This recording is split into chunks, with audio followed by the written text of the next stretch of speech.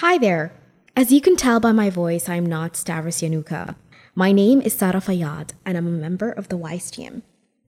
Today, I'm extremely excited to present this special episode of Wise Words. In this episode, we will focus on one of the themes that we found most interesting. This theme was discussed during our regional gathering WISE at Accra. Our aim through this episode is to delve deeper and understand how can we galvanize a community to transform a continent through education. This episode brings to an end Season 1 of Wise Words, and it is our way to transfer the truly unique experience and knowledge shared during WISE at Accra. We hope you find this special episode enjoyable.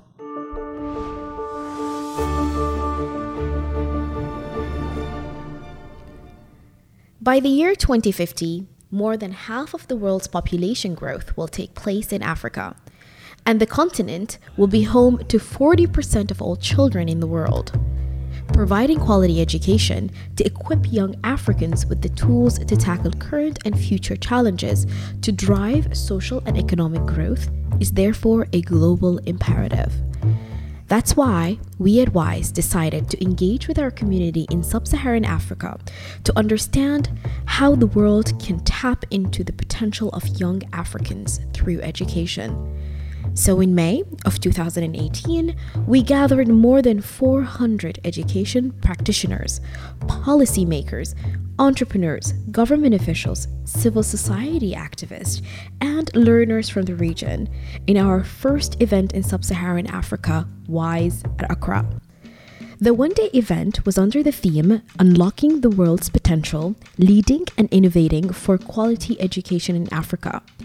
During the forum, we discussed many topics, including going beyond access to achieve quality education.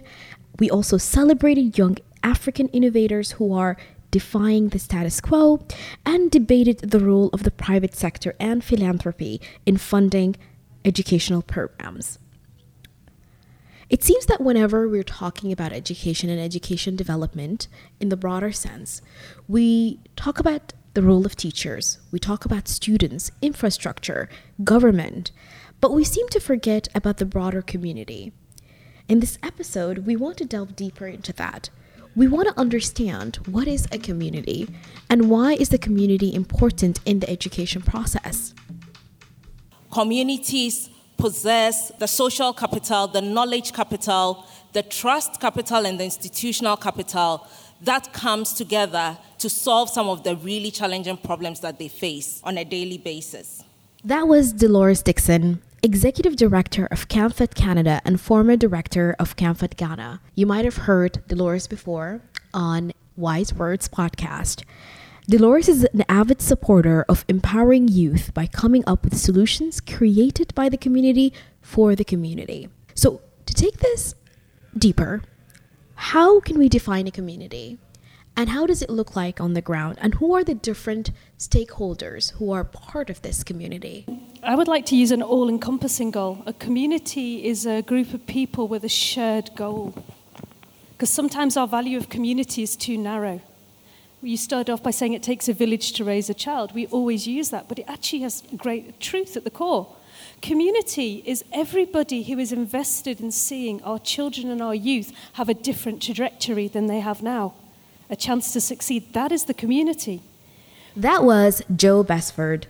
Joe is the Executive Director of Green Shoots, an education social enterprise based in South Africa that blends the use of cloud-based resources, online learning, and professional development to implement data-informed decision-making across schools and education districts. For Joe, it is impossible to deliver programs without engaging those who have the best interests of learners. The community is indeed the ecosystem that can shape the trajectory of an educational program. Each ecosystem has a different context. Let's listen to Joe again. Context matters. Context varies wildly, even in a geographical area. Honestly, with the amount of money going into African education, if it was easy to deliver quality education, we'd have done it by now. It's not. So you start by understanding where we are and listening. The other thing, don't copy and paste. It worked in Finland. Yeah, it worked in Finland. It's a whole different ballgame. So we can't, particularly with EdTech. Now, I am actually a promoter of EdTech in the right places. But EdTech, you think, we stick EdTech in there, it's going to work everywhere. You cannot copy and paste. So even if we have parents, learners, local leaders, and the community at large engaged in an educational program, fully participating and backing that solution, policies that are based on copying and pasting could actually lead for that specific solution to fail. Let's look at an example. In a recent article published by the Brookings Institute titled "Brazil Can Improve Education by Copying Its Own Success," the author outlines that within one country, such as Brazil, there are variations. For example, infrastructure and teacher attainment. Certain policies can indeed be copied and adapted, but there are solutions that need not be copied. Just because it worked in the South doesn't mean it's going to work in the North. That means that each policy should be evaluated and adapted even when we're talking about the same country.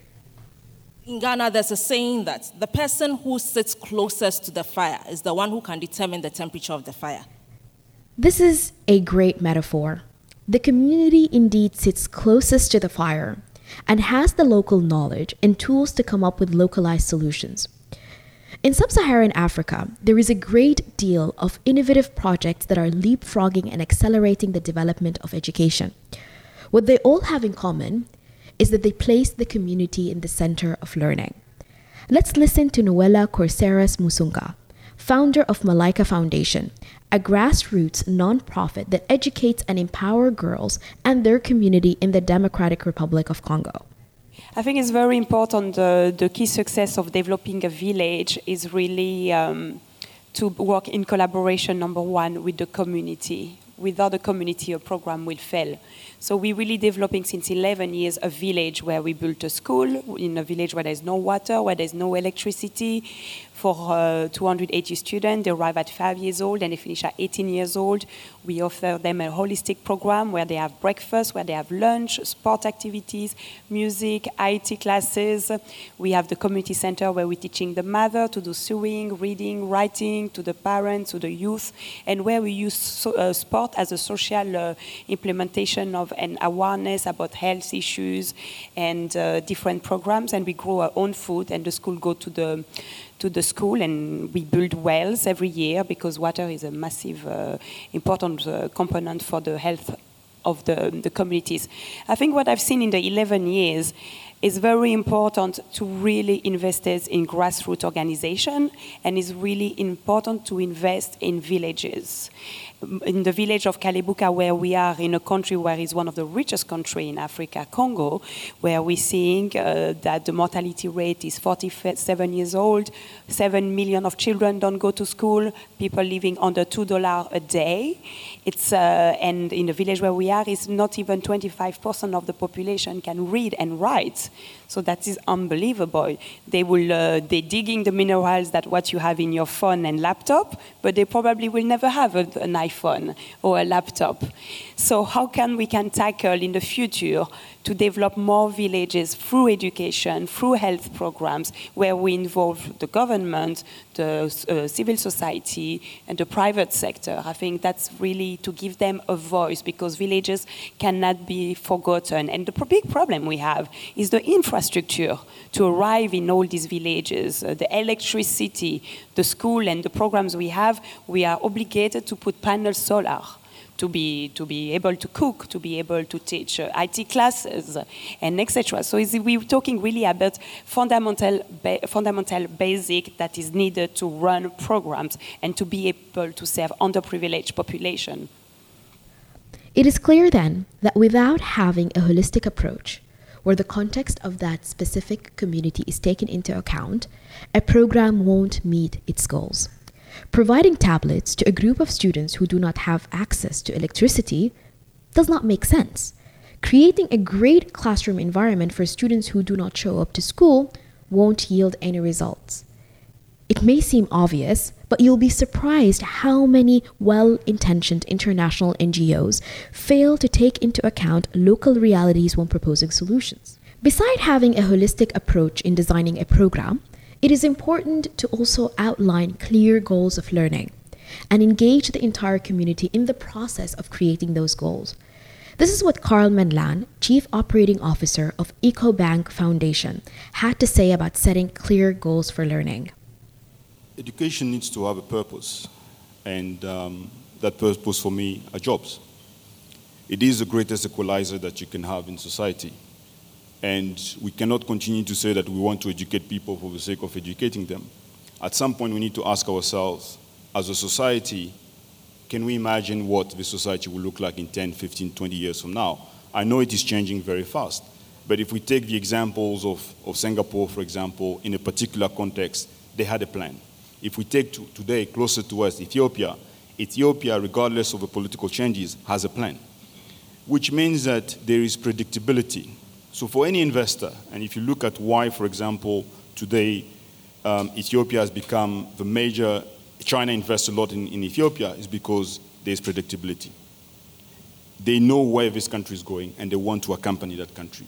And today, a country like Ethiopia that's about 100 million people, something is changing.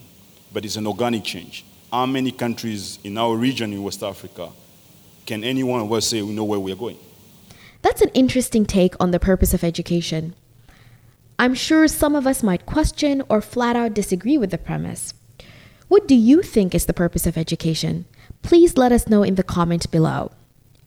Going back to Carl, he also introduces another currency found in abundance that needs to be tapped into. This currency is seldom used within the education ecosystem. So what is this currency? Creativity is a new money, and we must not devalue that currency if we really want to see the change that are required in the community. And for me, the most creative communities are in the streets of Accra, Lagos, Abidjan, Bangui. Every day, they create opportunities for themselves. Yet, they have not been part of this education system that has trained me, but every day they provide a solution for people that are sitting in traffic. But we are not able to value that. The Africa we have is informal. The Africa we want, we may not see it. But in the process of seeking that Africa we want, what are the skills that we need to impart to our children? Can we imagine a system where we bring what we call the street vendors into a classroom to teach skills around negotiation, around marketing, supply chain management? That's probably what will allow my daughter.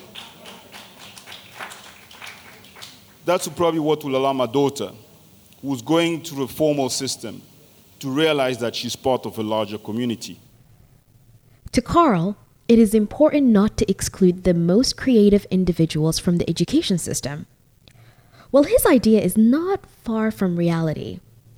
Amina Belghithi, cultural entrepreneur and head of creative partnerships at Instagram, shared her recent experience in Senegal, where a group of artists who are traditionally not in the education equation contribute through informal programs in raising awareness about important issues such as well-being and mental trauma, and help in developing young people.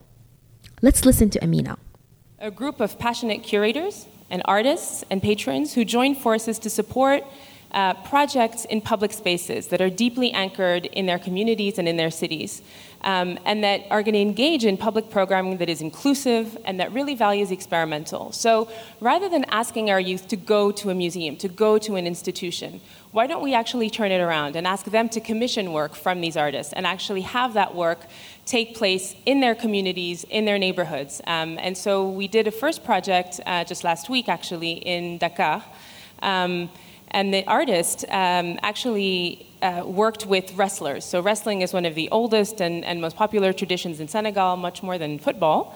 He invited professional wrestlers to fight against an object that symbolizes their social struggle. So something that was invisible, something that was an inner battle that was made manifest. So you could imagine these wrestlers fighting a bed, an electronic appliance, a fishing net, and inviting the people in the audience, over 300 who were actually there in HLM in Dakar, to articulate and verbalize their own battles. Why does this matter? Why is this different than what you might imagine? I think two things. One is wrestlers are role models for young people, boys and girls alike. They're leaders in their own right. And so for the young people witnessing these battles between their heroes and everyday objects, it may have been funny at first. They weren't quite sure what to make of it. But they were then encouraged to ask questions and take part in meaningful, critical conversations about social struggle, about materialism, about consumerism. And, hearing it from their heroes as opposed to from their parents makes all the difference. Experiencing it in the heart of their own neighborhood, actually distributing flyers to get their friends to come attend this particular performance, having one of the biggest radio hosts in wrestling come and actually narrate the wrestling match, makes this all the more inclusive and exciting and opens conversations in ways that I think we haven't seen yet. This is a prime example on how creativity is used in Senegal to start important conversations, develop critical thinking skills within young people, and engage non-traditional role models in the learning experience. To me, this is not copying and pasting. So how do we get young people to be involved and motivated to take part and start such conversations that aim in developing their own skills and transforming their communities? If you want youth to change, they have to be engaged in the process. Because otherwise, you can't do learning to anybody. They have got to be they've got to be engaged, they have got to be excited. It's like you say, I'm not going to stay in school if I'm bored. But if you are engaging me, you're giving me prospects, you're giving me hope, I'm going to fight. Now we understand the importance of youth buy-in. Let's imagine we have the youth buy-in in a certain community in sub-Saharan Africa or around the world. How do we get a community like that neighborhood in Dakar to completely own their growth and progress, to accept non-traditional role models as educators, and to make the space for discussions of important social challenges in a culturally contextual and innovative manner? Too many times, buy-in is about compliance when it comes to education. I'm doing it because you're watching me, because you're looking over my shoulder, because I've got a report to be in. If you want buy-in, it's about people who believe in it. Then it's sustainable. How does that happen? Well, first, like we said, you've got to have a value. You've got your shared goal. Yes, I know why we're doing it. Now I know why. How? Too many innovations fail because we stop at the capacity building.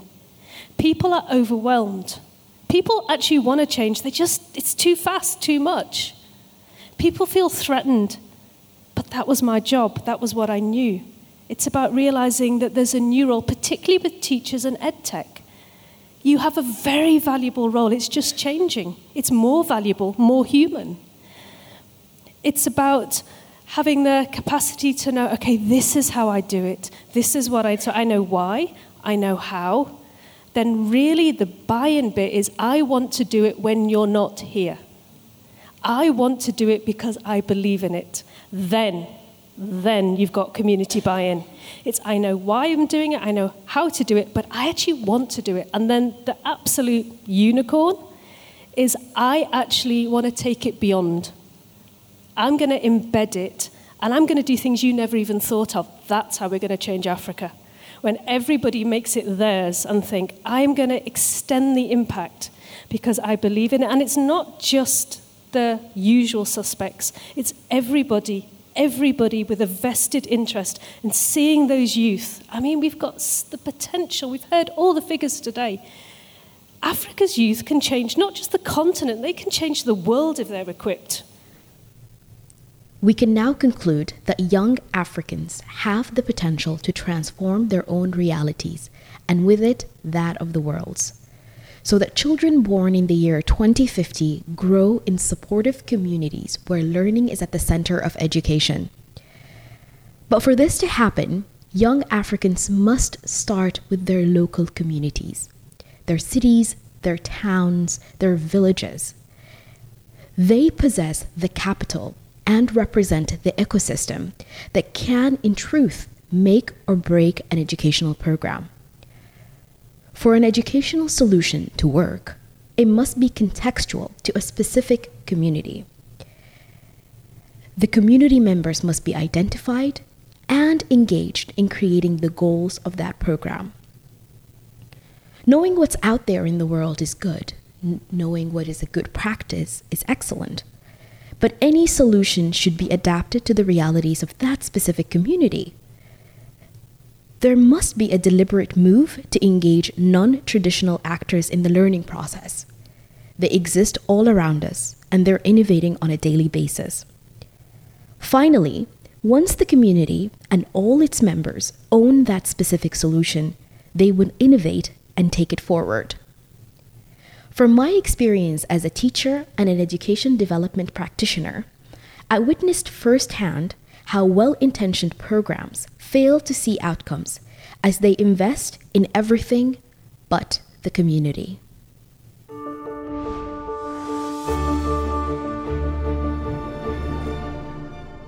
This episode featured conversations from our regional event, WISE at Accra. WISE at is a series of local and regional gatherings that take place between our biennial Global Summit. If you've enjoyed this episode, please like and subscribe to our SoundCloud channel or on iTunes. We would love to hear your thoughts and feedback about this episode and the previous ones, so please leave a comment. This episode brings to an end Season 1 of Wise Words.